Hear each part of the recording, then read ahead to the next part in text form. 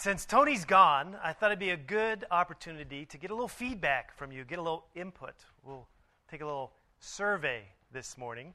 And so I'm going to ask you some questions. Just ask you to raise your hand if that's true for you. So if you came in this morning and you saw our sign out by the road, would you raise your hand? Oh, okay. People don't see the sign. All right. If you came in this morning and someone greeted you at the door, raise your hand. Okay, better, good. If you came in this morning and got a cup of coffee, raise your hand. You can't be holding a cup of coffee and not say you didn't get one. Now, if you dropped your kids off in nursery or for class, raise your hand. Now, if you had a problem with the check-in process, keep your hand up. Oh, okay, all right, one. If you find these seats comfortable, raise your hand. Good, okay, like the seats. If you can see and hear from where you're seated, raise your hand. Okay, all right. If you got a bulletin this morning, raise your hand. Keep it up if you found it to be easy to read and informative. Okay, good.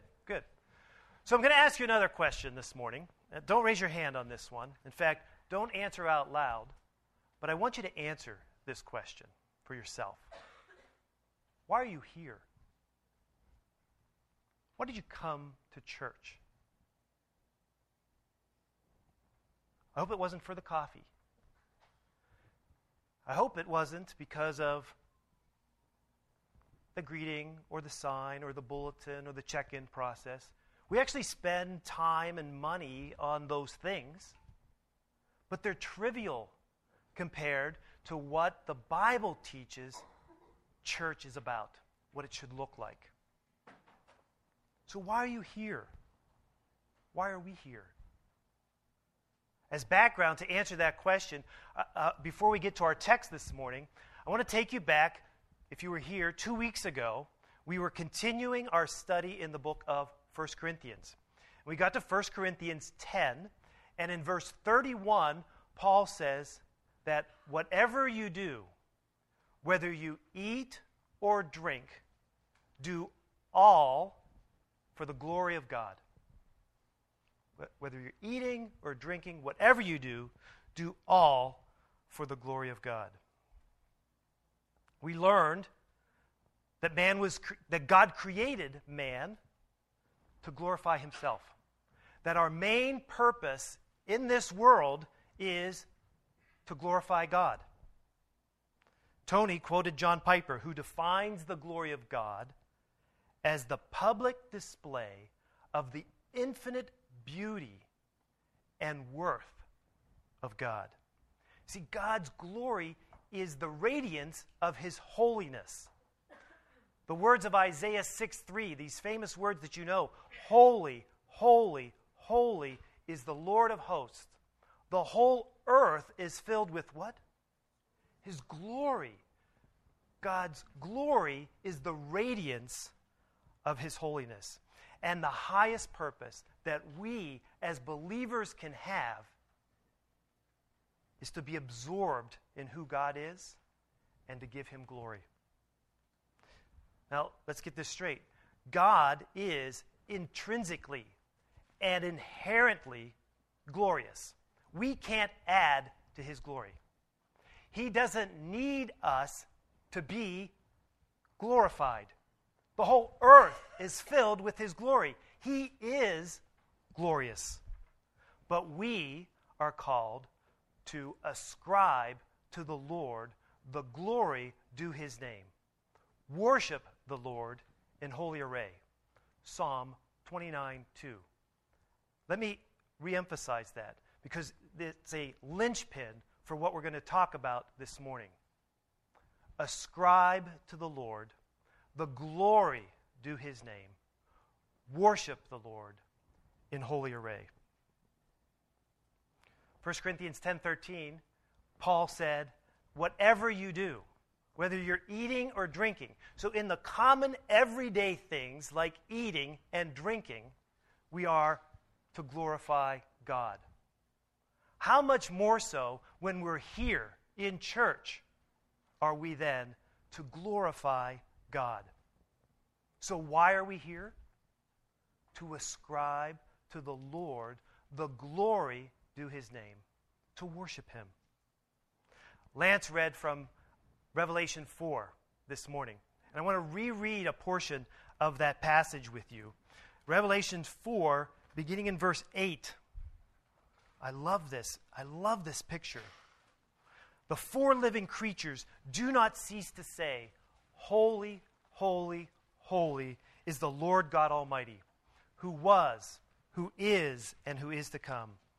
And when the living creatures give glory and honor and thanks to him who sits on the throne, to him who lives forever and ever, the 24 elders, they fall down before him who sits on the throne and will worship him who lives forever and ever. And they will cast their crowns before the throne, saying, "Worthy are you, our Lord and our God, to receive glory and honor and power.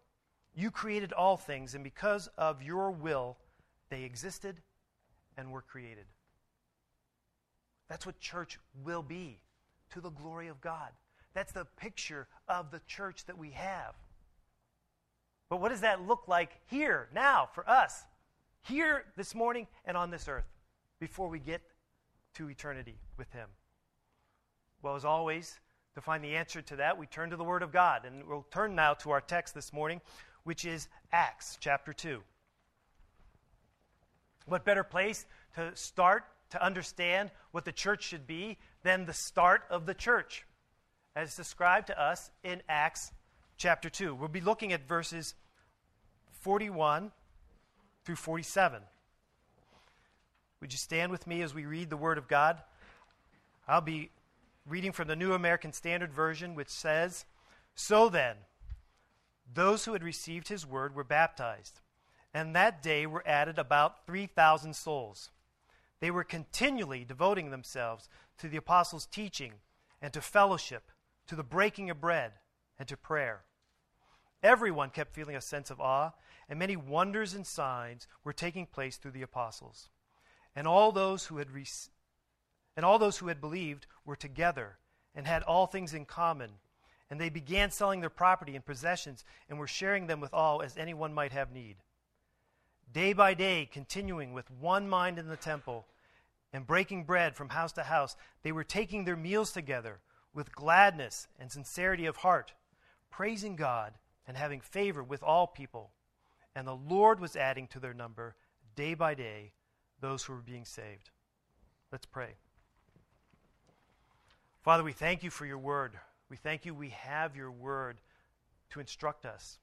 We thank you for these words that instruct us on the church and what you would have us do to give you glory and to worship you this morning. I pray that your Spirit would just fill this place. Help us to understand what you have for us this morning.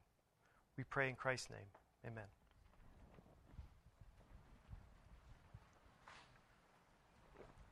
So let me give you a little context to these verses that we just read. This is the end of the chapter 2.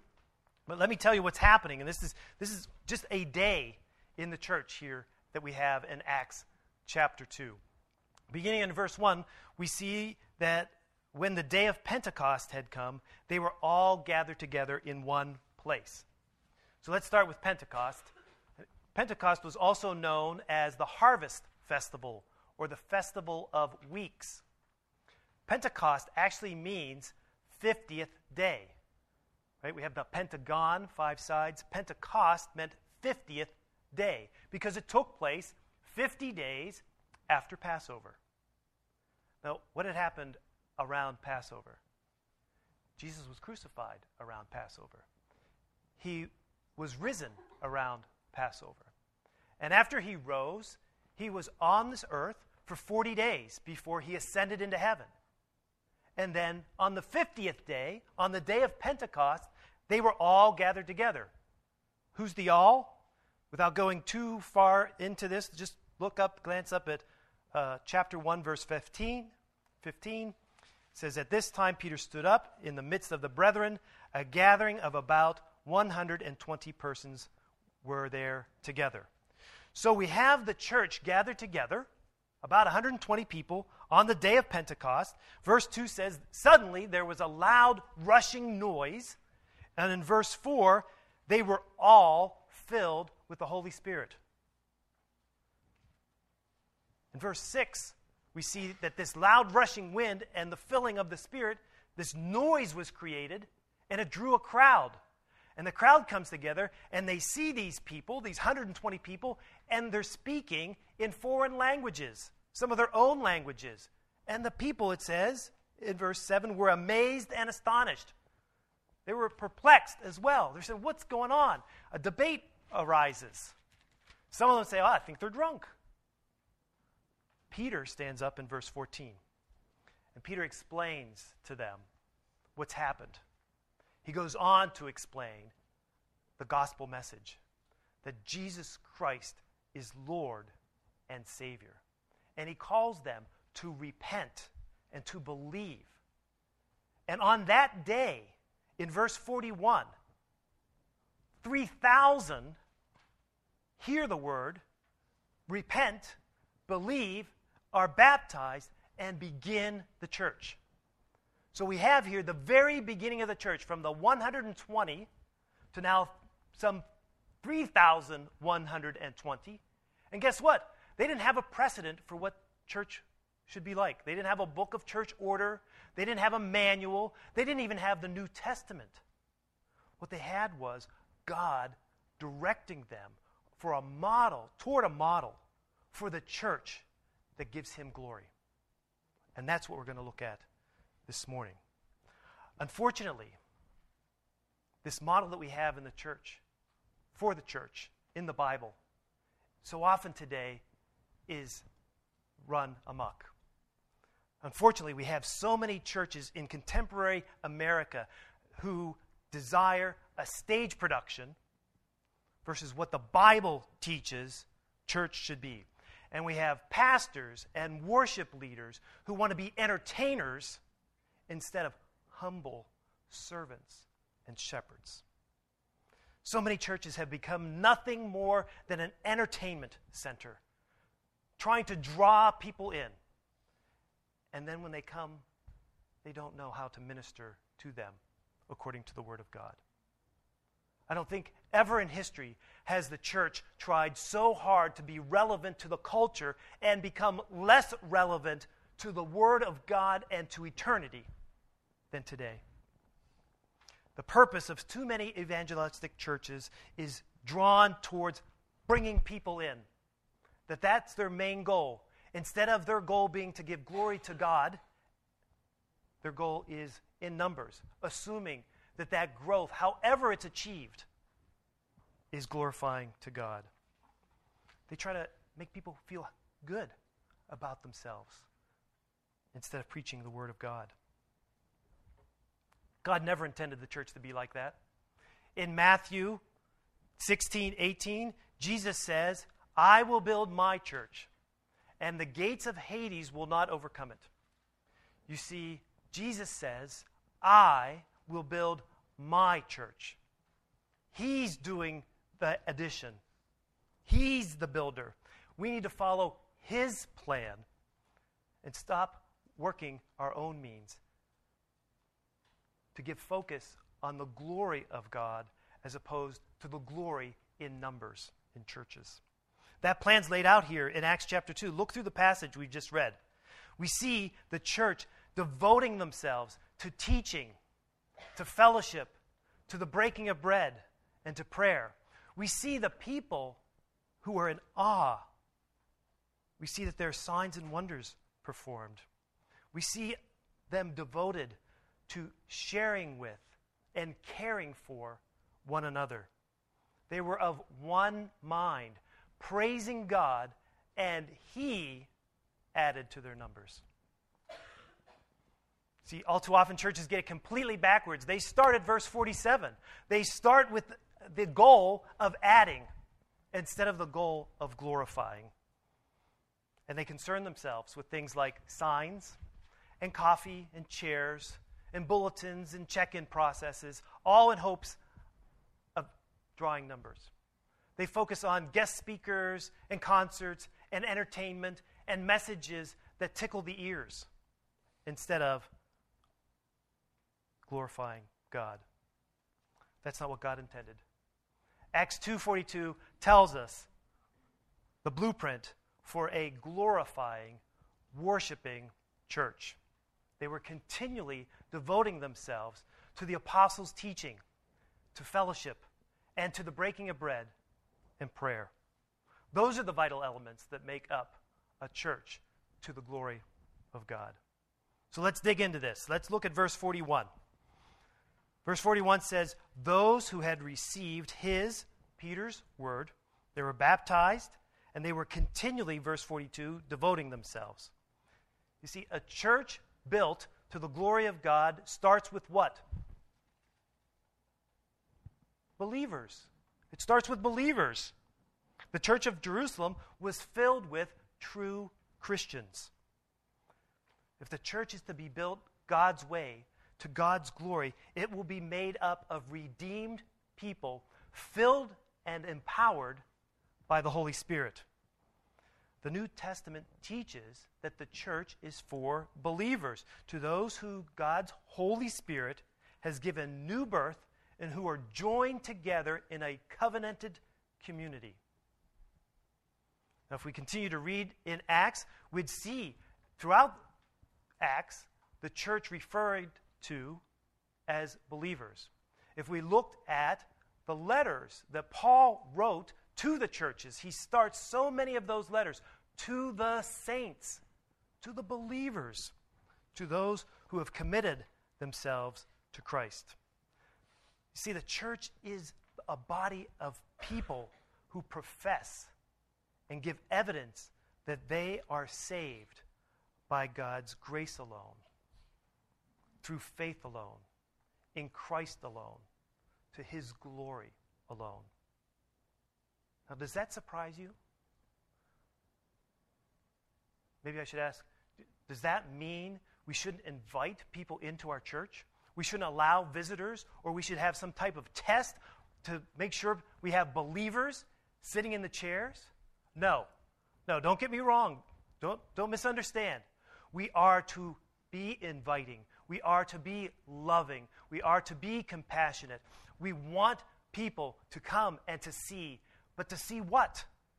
Entertainment? No. We want them to come and see us worship. We want them to come and see us ascribe to the Lord the glory due His name, where we proclaim Jesus, where we proclaim the Scripture, where we give them a visible perspective of what it means to be a Christian by living lives that give glory to God. And then God will add to the number. So we have a church to the glory of God that's made up of believers. You can't ascribe to God the glory due His name. You can't truly worship Him if you don't know Him, if you're not saved. So it starts with believers. Let's look at verse 42. These believers, what were they doing? They were continually devoting themselves to the apostles' teaching. You can't possibly ascribe to the Lord the glory due His name, to worship Him, if you don't know Him. And the way to know Him is through His Word. He reveals Himself to us through His Word. These early believers, they didn't have the New Testament. What did they have? They had the apostles' teaching. Some versions use the word doctrine in place of teaching. And that word, many of you kind of cringe at. Ooh, doctrine, that's heavy stuff. I don't want to spend my time there. Teaching, doctrine are synonymous here. The apostles' teaching, the apostles' doctrine are synonymous words. And we need to be focused on teaching, on doctrine. That's the basis of the church. You can't live out what you don't understand.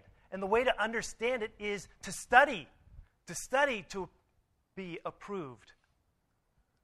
Paul says to Timothy in 2 Timothy 4, verses 2 through 4, Paul instructs Timothy, preach the word, Be ready in season and out of season. Reprove, rebuke, exhort with great patience and instruction. For the time will come when they will not endure sound doctrine, but wanting their ears tickled, they will accumulate for themselves teachers in accordance with their own desires. They'll turn their ears away from the truth. And unfortunately, that's happening all the time. People want to have their ears tickled. They want to go places where they feel good. In some churches, the desire is to stir the emotions. And you have songs sung to stir your emotion. Songs sung about me and how I feel instead of about him and who he is. Messages preached to twist and turn your emotions for a response. You know, we see that all the time. Love built on emotions only fades and fails. We see it all the time in relationships. So what does God say we should do? What does the Bible say we should do? It says that we should know God with our mind. With our mind. Let me give you some examples. Hosea 4:6. My people are destroyed for lack of knowledge. Romans 12:2. You know this verse. Do not be conformed to this world, but be transformed by the renewing of your mind. And 1 Timothy 4:6. You will be a good servant of Jesus Christ, consistently nourished on the words of the faith and of the sound doctrine which you have been following. See, doctrine, teaching, it's the basis for everything. That's why we preach and teach the Word of God. And you should be absorbed in the teaching, the study of the Word of God. You don't need to be entertained. You don't need to be cajoled. You don't need your emotions stirred. What you need is to be taught the Word of God. And the Spirit of God in your willing mind will activate that teaching into a dynamic living for His glory. There's a good book by Mark Dever called 9 Marks of a Healthy Church. I'd recommend it to you. Here's a few quotes that I pulled from my reading of that book. The first mark of a healthy church is expository preaching. The main role of any pastor is expository preaching. The preacher opens the Word and unfolds it for the people of God. A preacher should have his mind increasingly shaped by Scripture. He shouldn't just use Scripture as an excuse for what he already knows or what he wants to say.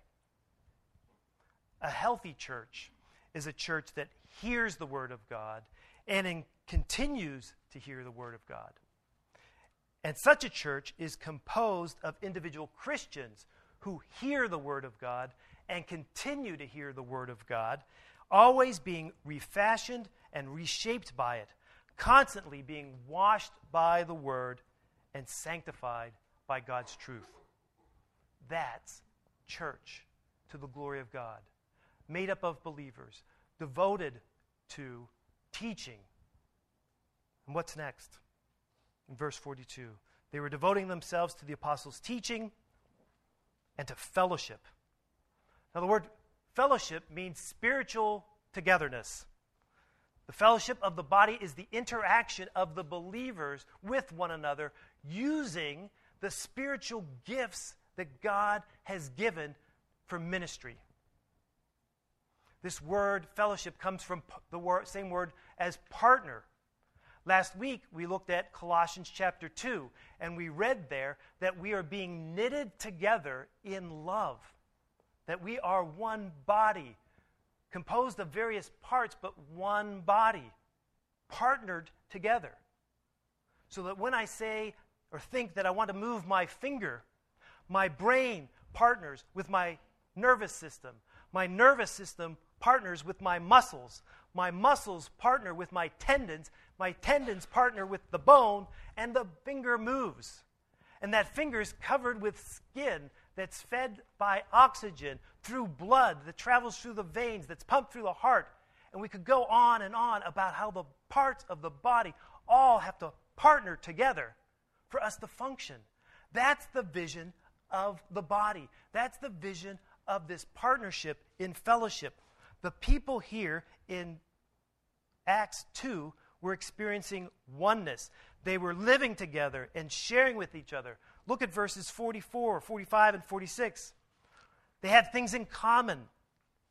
Day by day, continuing with one mind in the temple, breaking bread from house to house. They were taking their meals with gladness and sincerity of heart. You see, they were one group. A beautiful kind of fellowship.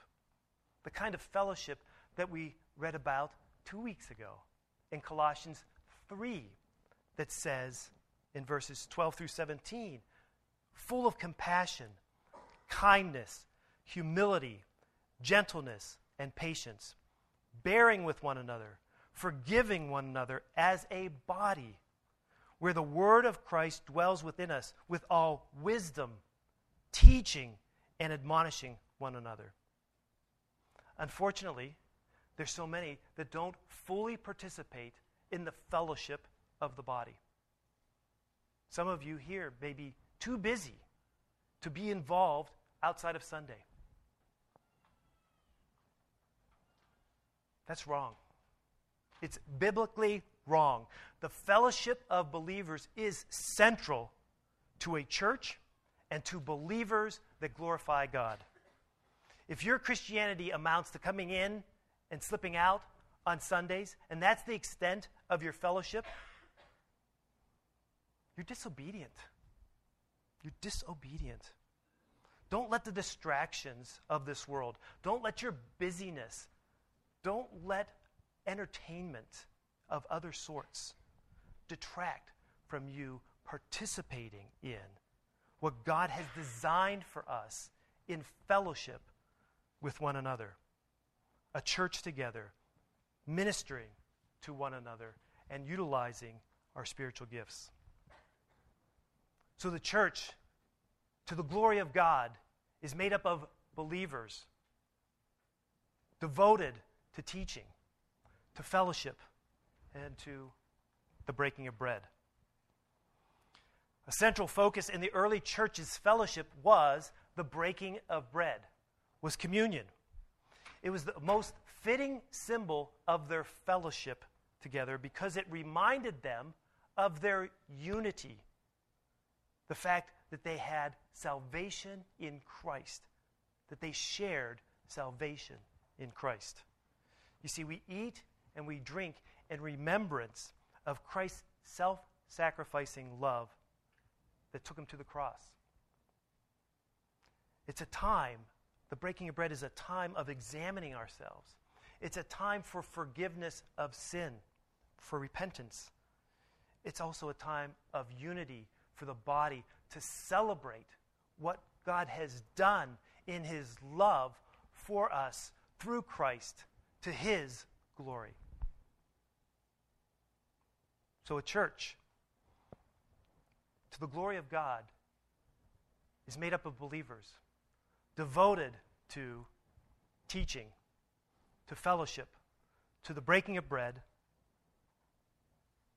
and in verse 42, and to prayer.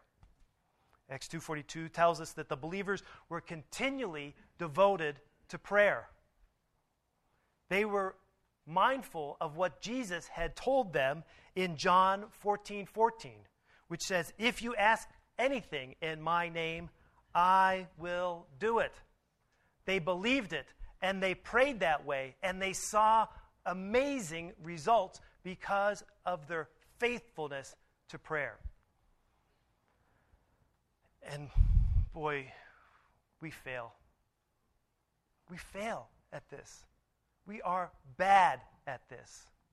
We do not pray like we should. And I'm not just talking about individually. I'm talking specifically about corporate prayer. We don't pray like we should. You know, we have a prayer meeting every Sunday before the service. And it's not for the people on the stage. Few come. We can pack out the chairs on a Sunday morning, but if we decide, hey, on Wednesday, we're going to pray together, people don't come. We are not committed to prayer like we should. In life groups, we're studying the book of James. James 5:16 is one of my favorite verses. It says, "The effective prayer of a righteous man can accomplish much." James could write those words because he was part of this group of believers who were devoted to prayer, and he saw the results of those prayers. He saw 3,000 people added in one day. He saw signs and wonders. He saw the Lord working through that group of believers in amazing ways, that the Holy Spirit inspired him to write those words. John MacArthur says, "Prayer is the slender nerve that moves the muscles of omnipotence." The slender nerve that moves the muscles of omnipotence, God's omnipotence. Shouldn't we as a body want to pray and devote ourselves to prayer collectively to see amazing things happen? Are you convinced that amazing things would happen if we committed ourselves to prayer? The Bible says they will. We need to do a better job here. And as a leader of this church, I, in preparing for this, am convicted that we don't provide enough opportunity to come together in corporate prayer. We need to do it in our life groups. We need to do it as a body. Amazing things will happen. In fact, what happens here in Acts 2 when the believers gather together to ascribe to the Lord the glory due his name, to worship him, and they devote themselves to teaching, to fellowship, to the breaking of bread and prayer. We see it in verse 43. It says, "Everyone kept feeling a sense of awe." Now this word awe means reverence. It's reserved for special times when people are struck by the wonder that comes with divine and powerful things happening beyond our human understanding. Now, later in the verse it says that there were signs and wonders performed by the apostles. The people were not in awe of the signs and wonders. They were in awe because they were glorifying God through their devotion to teaching, to fellowship, to the breaking of bread and prayer. That led them to awe, awesome worship. And oh, by the way, the apostles were doing signs and wonders. Now, we don't have apostles doing signs and wonders today, but God still does miracles, both physical and spiritual. There's probably no better miracle that God performs than when he takes someone who is dead in their sins and puts life into them, and they are made alive, and they're transformed. They become a new creation that Lance read in 2 Corinthians. They are renewed by their mind. All things have become new. What a wonderful testimony to the world that is. When they see people gathered together to the glory of God, to worship him, and they see lives transformed. The early church was full of love and generosity. They began selling and sharing as people would have need. It's that kind of sacrificial love that's the result of the Lord's work in obedient believers who seek to give him glory. The church in verse 46 was filled with gladness. In verse 47, they were filled with praise. And lastly, the Lord added to their number day by day those who were being saved. That's true evangelism, when the Lord is adding to the number. And as I just said, what a beautiful testimony it is when, as a body of believers, we devote ourselves to teaching, to fellowship, to the breaking of bread, to prayer, and we demonstrate worship, and others see what it looks like to be a Christian, what it looks like to give glory to God, and he uses that to add to his numbers. The church is made up of believers devoted to teaching, to fellowship, to the breaking of bread, and to prayer for his glory. So I have a few questions. Don't have to raise your hands. Are you saved? Do you know what it is to be a believer? You can't possibly ascribe to the Lord the glory due his name if you don't know him. And to know him, you need to repent and believe. And if you don't, and if you'd like to, come talk to me. I'd love to talk to you about what it means to be a believer. If you are a believer, are you committed to the teaching of the Word? Are you committed to studying? Are you absorbed in the fellowship of the body? Are you exercising your spiritual gifts through that body? Will you commit yourself to pray?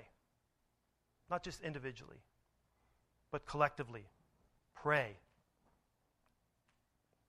And lastly, do you see that the church is called to be and to give glory to God? That we are to be dedicated to ascribing to the Lord the glory due his name and to worship him.